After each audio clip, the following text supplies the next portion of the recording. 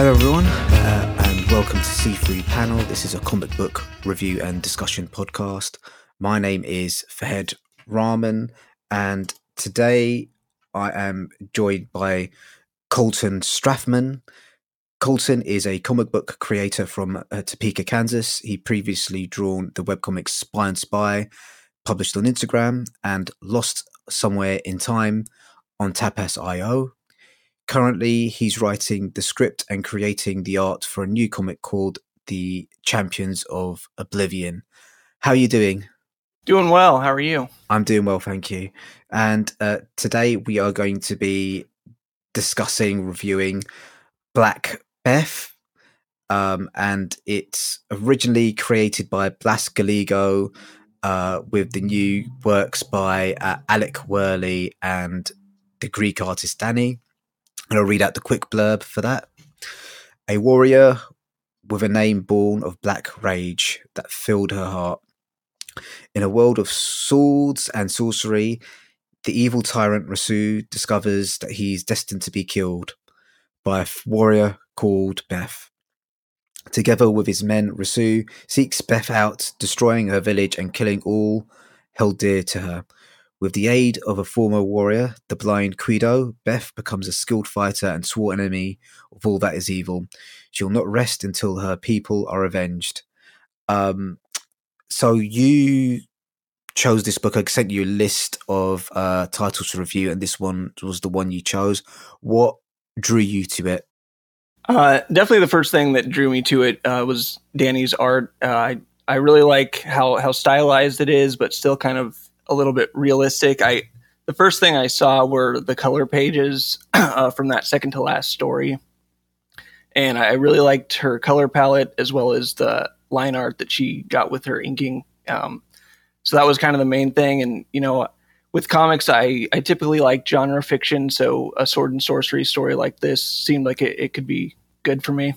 Yep. So this is a bit of a weird book in a lot of ways. So It's based off the original character was created as part of a one shot of a comic magazine called Scream in 1988.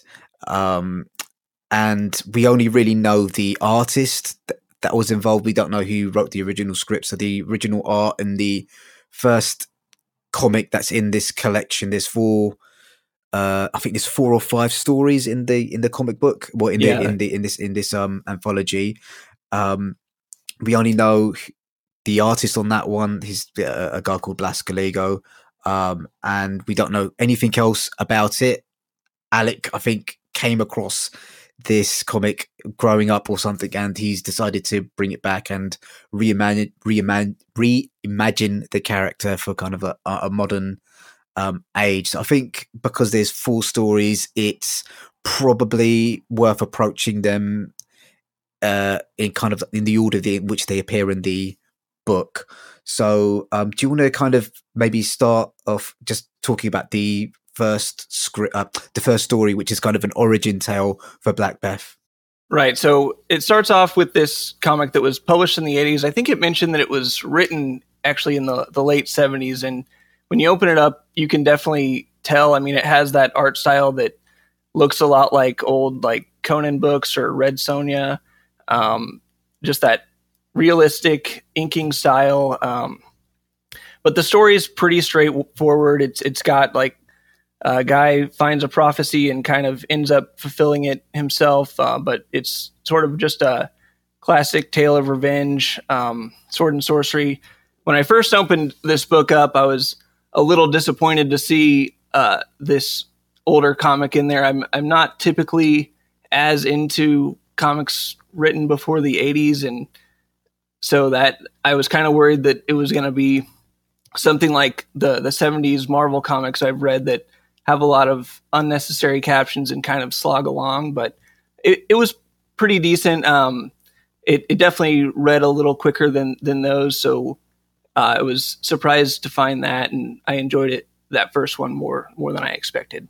Yeah, I mean, it's a very kind of, it is a basic story. Right. There's the other stories in the book, I think, have got kind of quite there's kind of got twists and turns in the story where this is very much point A moves to point B, moves to point C, and you can kind of see where the story is going to be developing. I think the main draw in terms of the story is the way that Black Beth is written, and kind of you really get a really strong sense of how much rage is inside her, and how there are various characters trying to pull her back from kind of enacting her vengeance, knowing kind of it's a very dark path to Definitely. go down.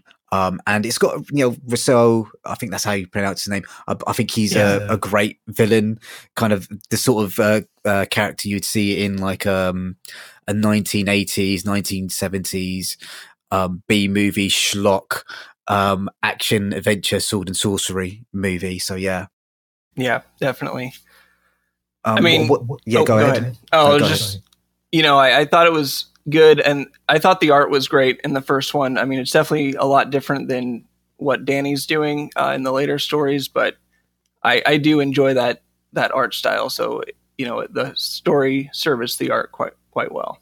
Yeah, I mean, the art in the original story I felt was, I don't know if darker, but it was a lot maybe uglier in a lot of ways, in terms of kind of, I think DaNi kind of pretties up a lot of the characters, which I think she's made Beth a little bit younger, and Guido a bit more handsome, where in the original story kind of you can see the scars coming out of Guido's eyes, and definitely he's more disfigured in the original version. I think they Alec talked a little bit about that in the blurb that kind of introed the story. He wanted to make it more similar to like a YA movie, and talked about, making Guido have that more Liam Hemsworth look, I believe is what he said, which is kind of an interesting choice. Yeah, not one that I necessarily would have agreed with. I kind of quite like the idea of this kind of really, I like ugly characters on the page. I think they're very there's not enough of them in my opinion. Kind of everything, especially with a lot of people using kind of this sort of manga style art these days. I think it kind of makes everyone look a little bit bland, and give me some more ugly characters. I'm more than happy to see them on the page for sure. Yes, and kind of talking a little bit about the art and the original story. What I loved was the I think it's called the cross hatching and the shadowing that they use in the stories. There's like a lot of panels that could, if you blew them up, you'd be happy to kind of have them as a book cover or a poster on your wall and stuff like that. Definitely. Yeah. So the other two stories in the book there's a couple of short ones. I think it's the Magus of Malice and the Witch Tree, which again both have twists at the end of the tales, sort of thing. Do you want to talk about either of those, or should we kind of move straight on to, which I think is kind of the best story in the book, which is Black Beth and the Devils of Al-Qadesh? I mean, I don't have a whole lot to say about the stories on those. I think it's just kind of a good introduction to see what these are going to look like, and shows us DaNi's inks without the colors, and that's kind of the main thing that I took away from them. But just really quick stories before we get into the main one. Yeah, so they're just kind of quite short stories. I think actually maybe the Witch Tree is probably my favorite story of the three, because it goes into kind of weird metaphysical explorations of like the meaning of death and life after death and all that sort of stuff. But I think probably the biggest story is the Devils of Al-Qadesh. It's so the other stories in the collection are black and white. They've kind of keeping in line with the original strip or original story, whereas the Devils of Al-Qadesh is in full color. Why do you think they made the decision to move from black and white to full color? And do you think if it was gained or lost in that transition? I mean, I definitely like the color. I think that she does a good job with that limited color palette that she uses, and it looks a lot like watercolor. I and I do really enjoy that style. I don't know exactly why they would do that. Maybe just for a slightly more modern look. Yeah, I'm not sure. Do you have any thoughts on why they would have done that? I'm not sure. I think sometimes sort of what kind of reading through Alex's like forward, I think it felt like to me it was something he's maybe trying to pitch to like Netflix or something like that in terms of having like, yeah, that's, I mean, he doesn't actually say that in the foreword, but I think this is very much a character he's attracted to. And if you've got like, if you can kind of show proof of concept of how you would imagine the world appearing on screen, having this kind of full color adaptation kind of makes a lot of sense. Or maybe it might just be DaNi saying to Alec, I would really love to tell this story in full color. I don't know, but those are kind of maybe my two theories. Yeah, I think about that. Both of those make sense. Yeah, maybe he wanted to do a little bit more with this, and maybe they still will. But yeah, I think the colors, I really enjoyed them. Again, that was one of the things that drew me to it. So, maybe even that's it. Just getting that art out there. I think it's a little easier to sell a color comic than a black and white to a massive audience. Yeah, exactly. Kind of, I was reading other reviews on this online, and one of the comparisons that DaNi's art has drawn is with Sergio Topi. Are you familiar with him at all? I've seen it a little bit. I'm not super familiar with it, but I've looked through one of his art books, and I can definitely see that. Yeah, there's kind of definitely a familiar, especially with the way that she uses the colors in this kind of when Sergio kind of colors his books. He definitely kind of uses a very limited color palette, and you can kind of see. I love seeing kind of one character just being kind of washed in a particular color. So there's a panel where I think one of the wizards or like priests in the Devils of Al-Qadesh is kind of colored purple, and like Beth's taking on like a completely different color, and I really like that aspect in storytelling. Yeah, I think I just pulled up that page. That is really cool. It's got a good contrast on there. Yeah, exactly. Contrast is the perfect word.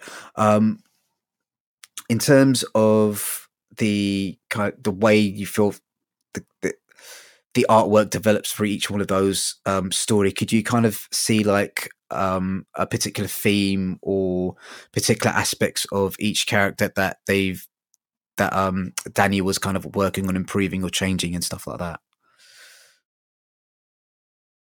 Themes on the character as far as that.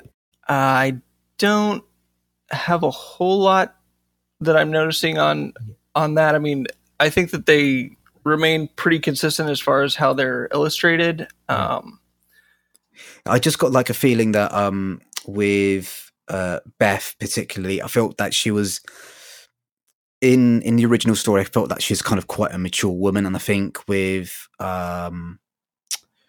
DaNi's art, she becomes slightly younger, but harder in some ways. Yeah. Oh yeah. I mean, definitely between the book that Blas Gallego put out and DaNi's version, she definitely looks a lot younger, a lot less.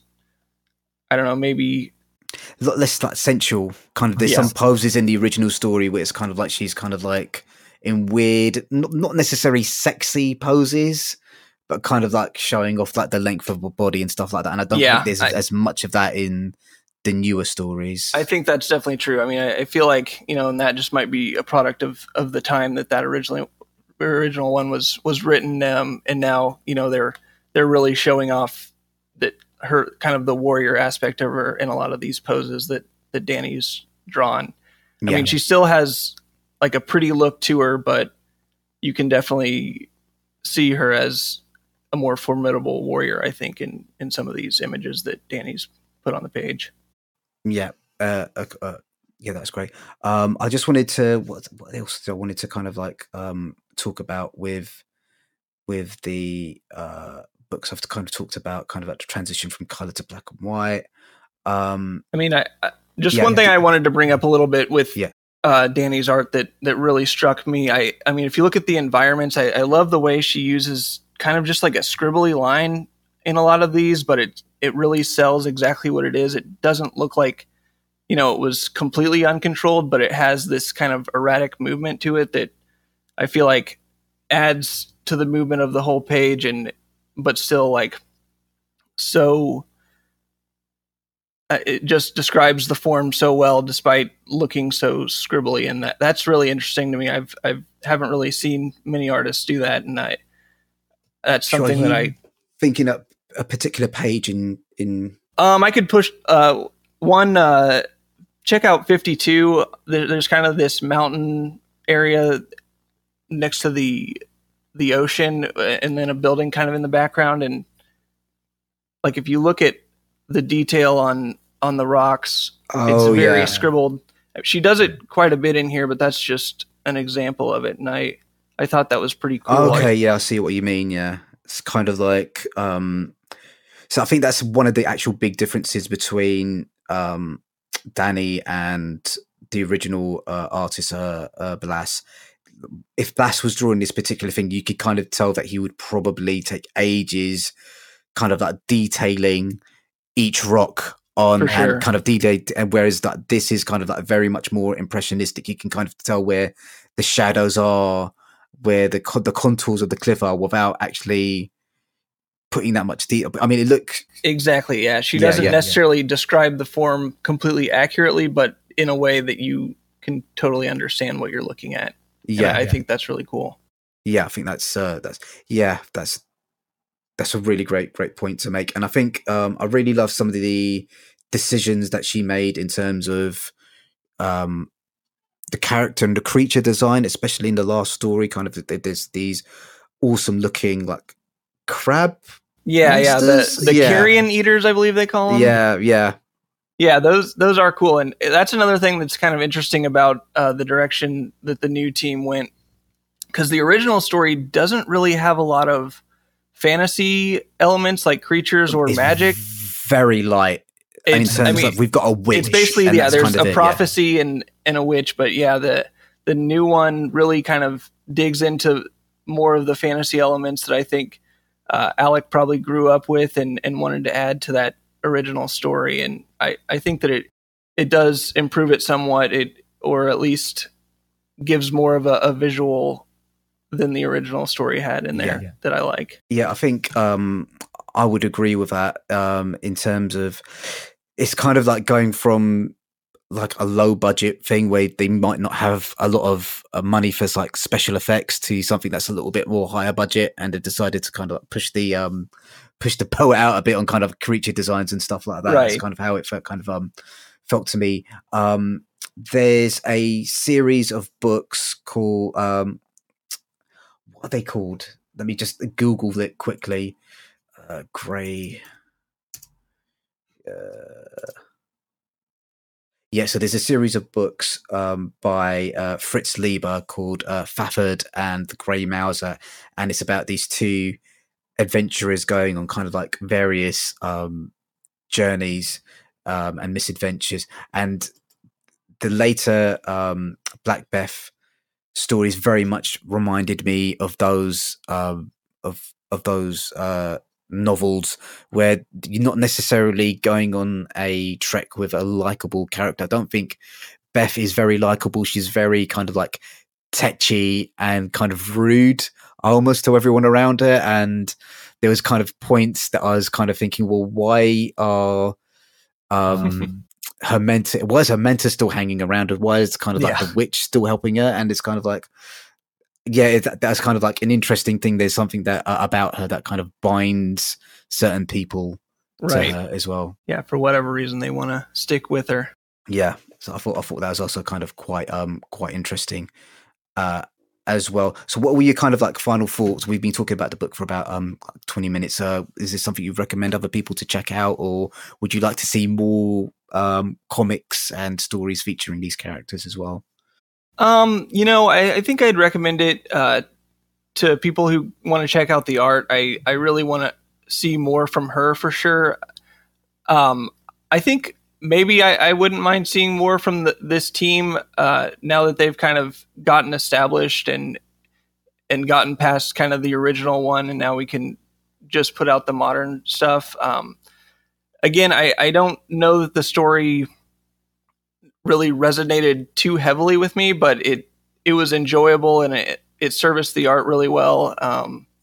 But I don't know that I'm dying to have another collection of these stories. Yeah, I think I feel sort of the same way. I'd love to see more stuff from this team. I'm not necessarily sure I'd like it to be with this character necessarily, but if that's the only way that these two can work together, then that's what I'll take. I think Beth is an interesting character. I think there is potential to kind of like do another kind of series of like short story. I'm not sure if it's a character that could maybe sustain something like a graphic novel or an ongoing series. I think it would be very much kind of like, you get those Hellboy short stories in between, kind of like that is that sort of thing. I could kind of see, not like an ongoing thing, but kind of like these short stories, kind of like 10, 20 pages, one shots and stuff like that. But yeah. Oh, I think that would be good.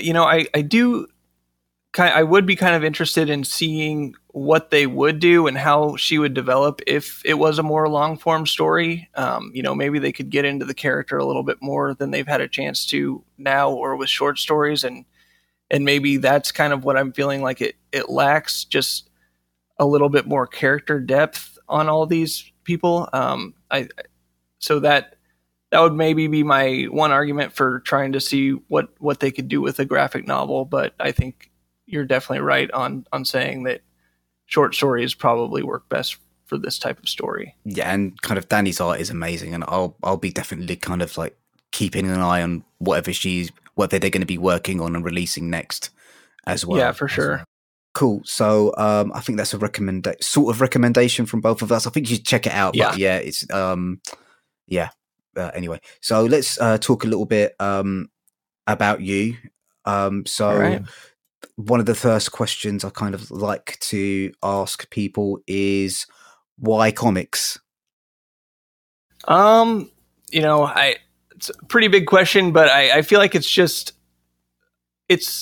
one of the best ways I feel like you can really put your art out and show that as the final image as far as a narrative type thing. I know artists can work on movies and TV, but you don't necessarily have as much of a say in the final product. And with comics, you're really seeing exactly what you're drawing on the page. And that really appeals to me.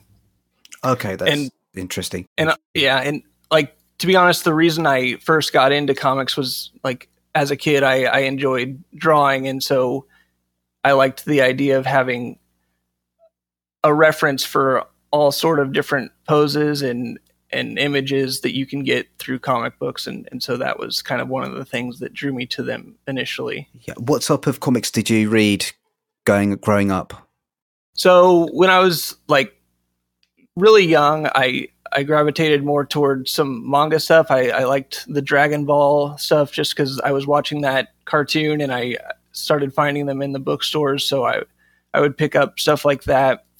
And then like when I got to about my teens, I kind of got back into comics and was into mostly Marvel stuff. So just kind of getting into that stuff a little bit before the movies started coming out. Okay, that's great. What type of Marvel comics were you reading? Was it Spider-Man? Main thing, Thor. Thor was the character that I gravitated toward the most. And then just from there, I kind of expanded into the rest of the universe, picking up different event titles.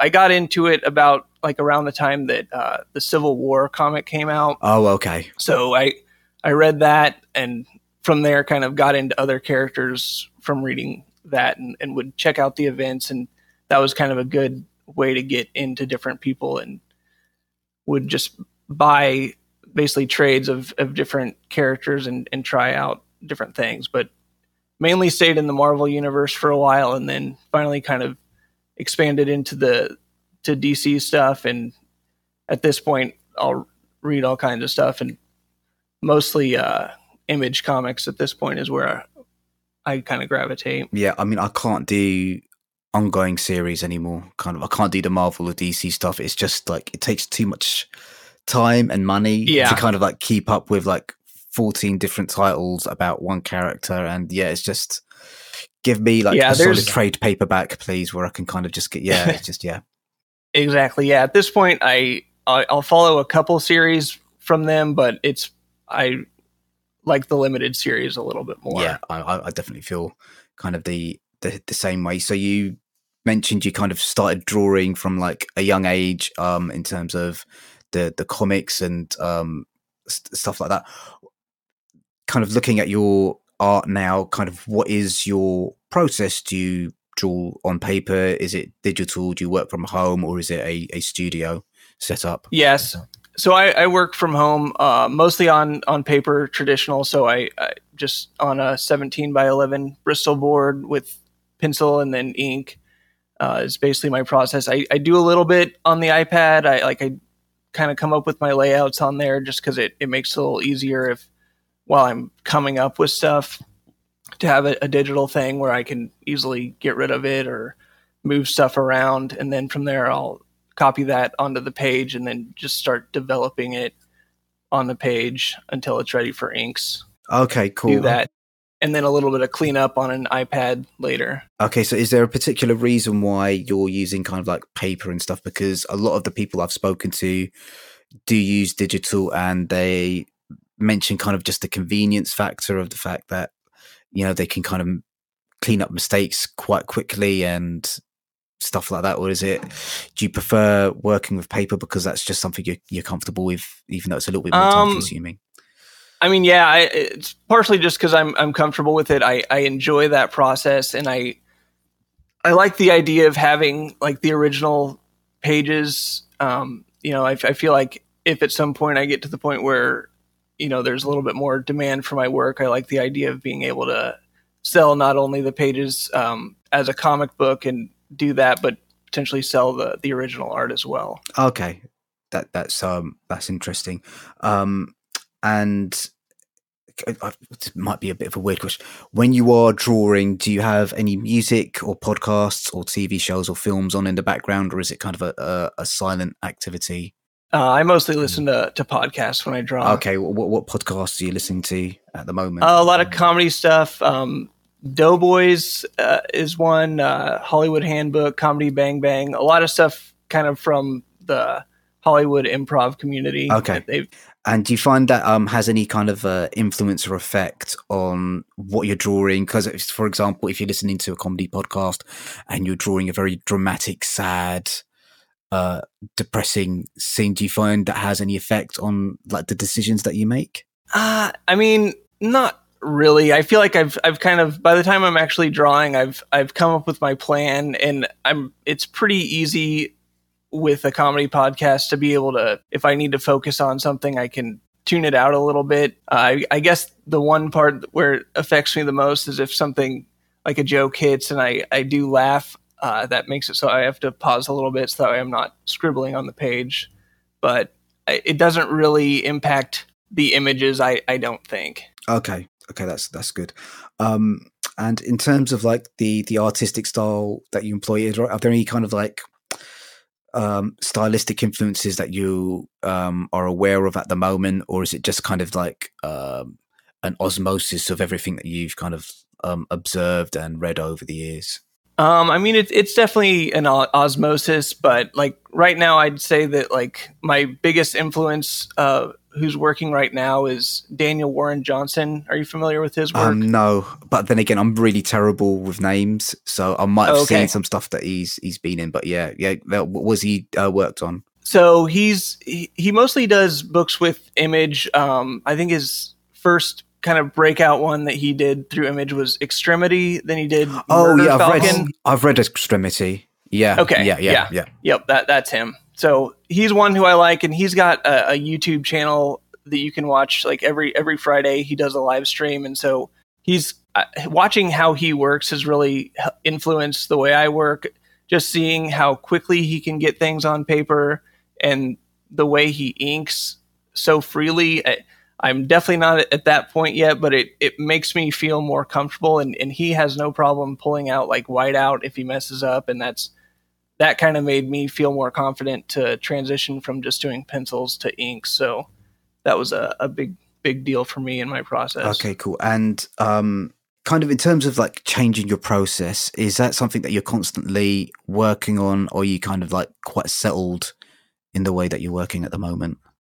I feel more settled now, but like the past few years, I've definitely changed a lot. I mean, if you look at the work that I published like 3 years ago, I feel like it looks nothing like what I'm currently doing. Just I am always trying to get better and kind of redefine what my style looks like. Like I like a much thicker line than I used to have. Especially when I worked in pencils, but yeah, I'm always trying to develop it and look at different people and see if there's something that I can use within my own work. I feel like that's a process that hopefully is always evolving and changing and growing as an artist. Yeah, I think one of the things that's repeatedly come up talking to other artists on this podcast is how many of them want to push the way that they work and kind of like become more efficient and try out different not necessarily styles, but try and kind of push their style and the stories that they tell in kind of different directions that are quite difficult for them as well. Yeah, so I think that's something that's definitely very common as well. So I wanted to kind of talk a little bit about the two web comics that you've done, kind of like Spy on Spy and Lost Somewhere in Time. Usually I've got enough time to kind of read these things. I've only kind of looked at a couple of strips. So do you want to kind of talk about each one of those in turn? So maybe starting with Spy on Spy and what inspired you to kind of like start telling that story and stuff like that. Sure. Spy on Spy, that one was a script basically fully developed by another guy. I met him on Reddit, and basically we talked about, some different ideas, and he pitched that one. Just basically two kind of very different spy characters kind of start off as rivals and end up working together. And it kind of has like a more cyberpunk setting or slightly futuristic setting. I mean, just that style was really appealing to me at the time. I really liked the cyberpunk look and was kind of looking at different stuff like that. And so when he pitched that idea to me, I was interested and decided to go with that. And so that's kind of that one. And then, go ahead. Yes, I was just going to ask, when you're kind of working on like a webcomics or something like that, do you have like an idea of how long it's going to be going on for? Or is you just getting kind of like the scripts every couple of weeks or every month and that sort of thing? Yeah, so with that one, basically before I started working on it, I wanted to do like a shorter one shot. My desire was for it to be about 30 pages. I think that one ended up being almost 50 just because of the story required it.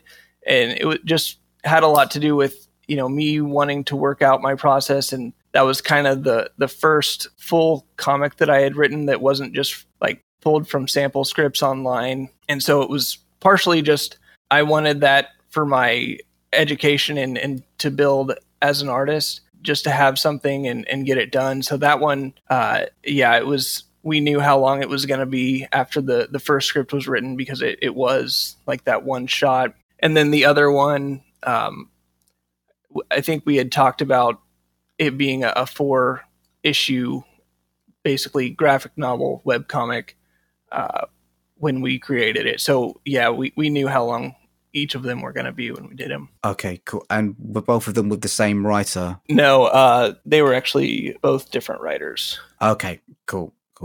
And how did you find working on like the Tapas.io platform? I didn't love it. I feel like the community is a little different than what I'm used to. It's a lot more, I don't know. It just felt different than the comics that I'm used to. And a lot of the formats on there are similar to Webtoon, if you're familiar with that. Yeah. Where it's kind of the endless scroll. And I don't work like that. And I didn't really adjust how I did it. It was kind of, I decided to publish there after I had started working there just because I saw that it was a relatively popular webcomic space. but I don't know that it necessarily works for kind of the traditional comics that I want to do as well. I mean, I think some people have had success there, but I don't feel like that community necessarily matched my style as well. Yeah, I think with Webtoon and Tapas.io, that there's definitely a big community of readers that enjoy manga style comics, with that kind of like your manga influenced art, and there are a lot of Infinite Scroll comics which I'm fine with it so long as it's like a short story. But if you're asking me to read like a 30 chapter story, I kind of get a little bit like a bit bored. I kind of scroll through the story too quickly without enjoying and relishing the art, if you know what I mean. Yeah, exactly. Yeah, I mean, I feel like a big part of creating comics for me is, that typical page layout, and so just showing one panel at a time doesn't quite work as well for what I'm looking for in comics. Yeah. I want the full page. I have read a couple of comics. We've actually reviewed a couple of comics on the podcast that are hosted on like Webtoons and Tapas.io that are kind of similar to a traditional web comic, and it worked okay there. It's just sometimes, I don't know, I think kind of like digital, well, especially with the stuff that's happening with like Comixology at the moment, kind of, I don't think there's been a good platform for comics digitally. Right. Really, I think that each, you've got Webtoons and then you've got Comixology, and they've kind of each got their own flaws in a way. So that's kind of a thing. So let's talk a little bit about Champions of Oblivion. Kind of what it's about. Are you writing it, or is it someone else? So this one I'm writing completely on my own. But it's a story. It's pretty grounded. It takes place in a high school. It's about a young girl who basically is really good at this fictional fighting video game called Champions of Oblivion, and she's kind of gotten a streaming channel that's gotten relatively popular. And basically the beginning of the story is there's a esports team at her school that finds her channel and invites her to join the team. And so she kind of has to decide if she's going to be able to work as a team or continue to kind of go on her own. And that's kind of the basic idea. And kind of the reason I wanted to write this story, I like the idea of kind of mixing the real world images of kind of a high school or modern day world with the more fantastical images when I'm depicting the fighting within the video game. So it kind of gives me that grounded work as well as being able to show like pretty violent fighting scenes and kind of shifting back between the two of those. But the story is very slice of life, and there's not really a fantasy element of it outside of the video game, but it does allow me to draw both styles. Okay. And is this the first comic that you've had any kind of writing duties on, or is it? Yeah, so on Lost Somewhere in Time, I kind of wrote the plot before handing it off to a writer to actually do the scripting. Yeah. But this one, this is the first time I've actually sat down and written a script. And kind of what is your writing process like? Have you written out kind of like a full script? And if you are writing a script, kind of what format are you using? Yeah, so I do full scripts. I started it off just basically with an outline, and then have kind of gone in and written it, each page, panel descriptions, everything, and write down dialogue. Sometimes where I'm both the writer and artist, I'll kind of use that script as a jumping off point. And if I feel like the art needs to either expand or shrink down from what I've originally written, I can do that very easily. But I do like having that full guide. But yeah, that's basically my process with that. Okay. Yeah, that's interesting. A lot of artists I've spoken to who also do their own writing, what some of them do is they don't write full scripts. They kind of pencil out the story and then kind of like write little bits of dialogue and then kind of see where it takes it, which to me just sounds like a complete nightmare. Yeah, to write like that, it's kind of like yeah. I like to have more of a guide than that. I'm not as much of a seat of my pants artist, but so it is nice to have at least an outline to work with. sometimes my final dialogue isn't what I've written in the original script, but it kind of gives me the mood of the characters and can draw it. But yeah, I like to have a pretty fleshed out script before I go to art. Okay, that's interesting to know. And I'm assuming you do your own lettering as well. Is that something that you find challenging? Because I know when I've written comics, the artist has usually get back to me and said, right, you've written too much dialogue there. Can you kind of edit it down? And what I've taken to do now, well, what I did do was when I wrote a script, I would kind of lay out kind of like how many panels I've said there, and then I'd kind of place the dialogue inside those panels to see it would kind of fit without obscuring too much dialogue. How you find the lettering process, is that something that you need to take on board now when you're kind of like writing? So I don't do the lettering as far as like the dialogue. I'll do lettering as it interacts with the art, like any sound effects stuff. I'll do that, or if there's like lettering within like a location, like say there's a sign or something, I'll put letters down for that. But I don't do my own like speech bubbles with the lettering in there. I'm not confident enough with my handwriting and ability to lay that down. Okay, I suppose because you are drawing kind of like analog, and I'm just assuming a lot of people just like drawing digitally, so they'll probably use something like not Photoshop. What's the vector one for Adobe? What was that, Illustrator? Yeah, Illustrator, something like that to do the lettering. But yeah, that's quite interesting that you don't feel confident doing your own lettering, even though you've drawn the art. Right. Yeah. Maybe at some point that's something I get into, and maybe I do even do it digitally, but I don't know as much about lettering yet. So I always find people online to do the lettering. I think that's really admirable, knowing kind of like where your strengths and weaknesses are, and so right, I'm not actually ready to take on this part of the process and handing it off to someone else. I think it's quite brave to do that, because I know that, especially if you're kind of like the artist and writer, it's kind of hard. I imagine it would be harder to kind of hand over kind of like part of the process to someone else to do. Yeah, I mean, thanks for saying that. With comics, I feel like as I've been working on it, I always do kind of see it as a collaborative medium. And, each time I maybe take on a little bit different responsibilities or more as I do more different projects. But I do like the collaborative process of it, and, handing it to someone else and kind of seeing what they bring to it. There's something almost magical about when you send your pages off without letters and then you get it back, and it really does kind of look so much more professional and like a real comic after someone's done that. So I really enjoy the collaborative process of it. Okay, that's not uncommon. A lot of the artists I've spoken to pretty much say the same thing. Let's move kind of change track a little bit. Okay. Let's ask another kind of big question. What does success look like to you? I think that this is something that will continue to evolve, but I feel like right now what I'm hoping to get to is to get to a point where I have, enough of a following that I can put stuff out and it's supported either financially or just has, that consistent batch of readers that are always looking for my new stuff. That's really what I'm wanting right now, or, to be able to put out a Kickstarter or some sort of crowdfunding thing and know that I have a group of people who are dedicated to my stuff. That's kind of what success looks like for me right now. I'm sure that'll change when and if I get to that point. Maybe there'll be other things that I want to reach for, but that's where I'm at right now and what I'm looking for success in comics. Yeah.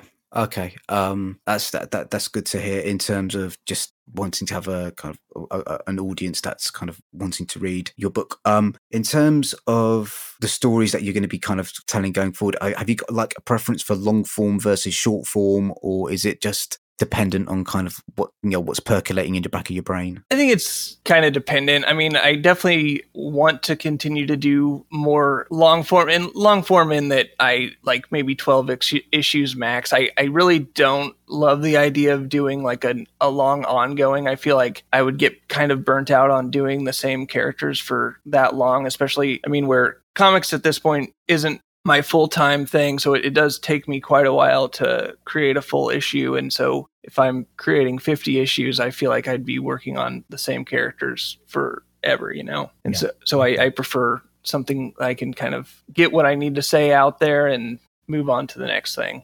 Okay, cool. And so when you are kind of creating stories, whether it's kind of at the script stage or if you've been sent a script that you've been asked to illustrate, what does your research process look like? I mean, if I'm creating from someone else's script, it's just a lot of kind of either Google or Pinterest different stylistic ideas and kind of see how other people have done something similar, just to kind of get that in the back of my mind, and then kind of start sketching what I think characters should look like in that world. If I'm creating my own script, I kind of will look into, like this one where it's about esports. I've kind of looked into different forums and kind of seen how these people are talking about the fighting game community and listening to stuff like that to kind of understand more about it.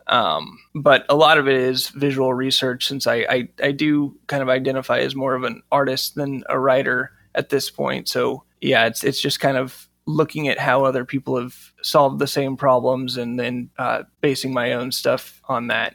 Okay, so you kind of mentioned Pinterest there. Is that kind of a tool you use quite often? Because I think you may be the second or third person I've spoken to that have mentioned that. I use it a decent amount. I feel like I used to use it a little more. At this point, I feel like it started getting pretty cluttered with all the things that I was saving on there. And so now I'm a little quicker to just get on Google and type up exactly what I'm looking for in that moment, and then kind of just do some sketches based on that vibe rather than have the Pinterest boards. But I think that it is a good resource, and you can kind of separate your different ideas or story types into different boards, so it's nice to be able to go in there. But I haven't used it as much within the last year, but it's definitely been a resource that I've messed around with quite a bit and would not mind getting back into. And you kind of mentioned kind of doing research for the fighting game comic that you're working on at the moment. I watched a really interesting short documentary about the I think it's the Tekken scene in Pakistan, and it was just wild how, like, in Pakistan,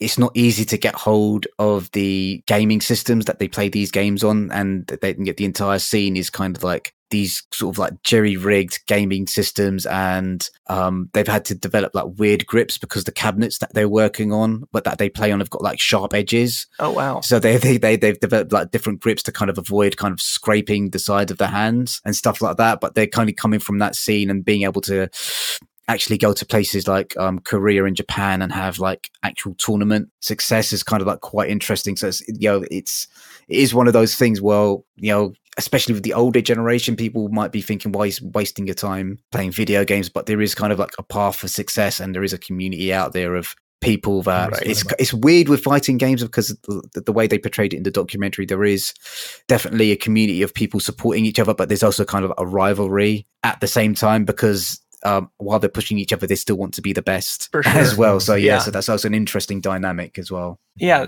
that sounds really interesting. Do you remember the name of that documentary? I can't remember off the top of my head, but I'll email you the YouTube. Okay, awesome. Thank you. Yeah, that sounds great. Yeah. So just a couple of more questions. I've realized we're coming up to an hour. So you've kind of talked about this Champions of the Oblivion.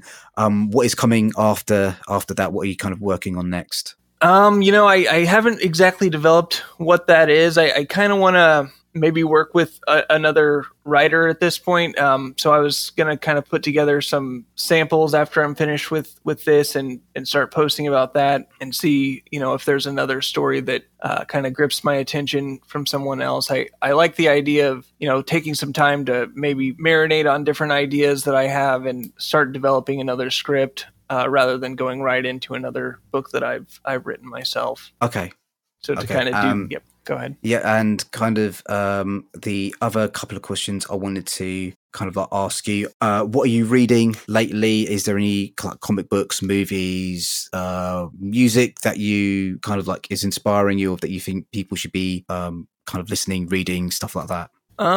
Well, right now I'm reading, for the first time, I'm actually going back and reading Akira, the manga. I know it's a huge manga, but for whatever reason, I hadn't read it at this point, and I'm just about finished with that. And that's been really awesome. I've really enjoyed that. Some other stuff. Daniel Warren Johnson's newest comic finished up a little while ago, Do a Power Bomb, and I definitely recommend that. It's got awesome fighting scenes in it. That's on a lot of people best of the year lists, isn't it? So yeah, that's great. I mean, it's super emotionally resonant and has really cool action. I feel like it just hits kind of all the beats that I want to see in a comic. So that was big. And then Chainsaw Man is one that I'm loving.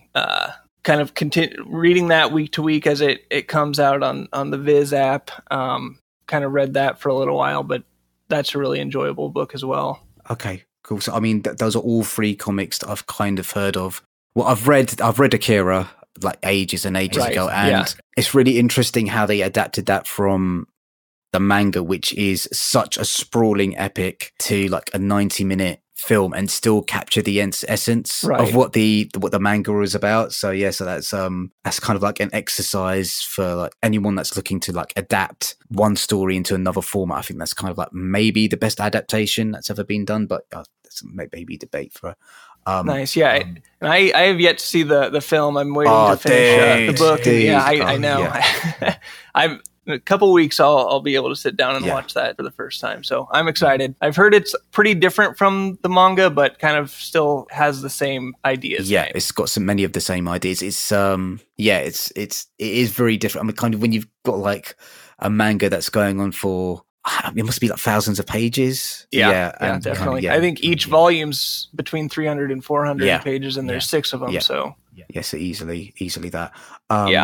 So just a couple of questions to finish off. Is there anything that I didn't ask you that I should have? Is there anything you want to talk about? I feel like we covered everything that I was kind of thinking we'd talk about today. So I appreciate that. Great. So the last question is, can you please tell the listeners where they can find you, social media, website, all that good stuff? So I'm pretty much just on Instagram at CFS Drawing. So check me out there. I post different pages that I'm working on or fan art, and that's kind of the best place to follow me if you want to see what I'm up to. Okay, great. And where will they be able to find Champions of Oblivion? Champions of Oblivion. Where will they be able to find that when it's going to be released? So I haven't quite figured that out yet. So just follow the Instagram and I'll keep people updated there. Okay, great. So thank you very much, Colton. Thank you. Okay, guys, so that's the episode. Again, I'll give my usual blurb at the end of the episode.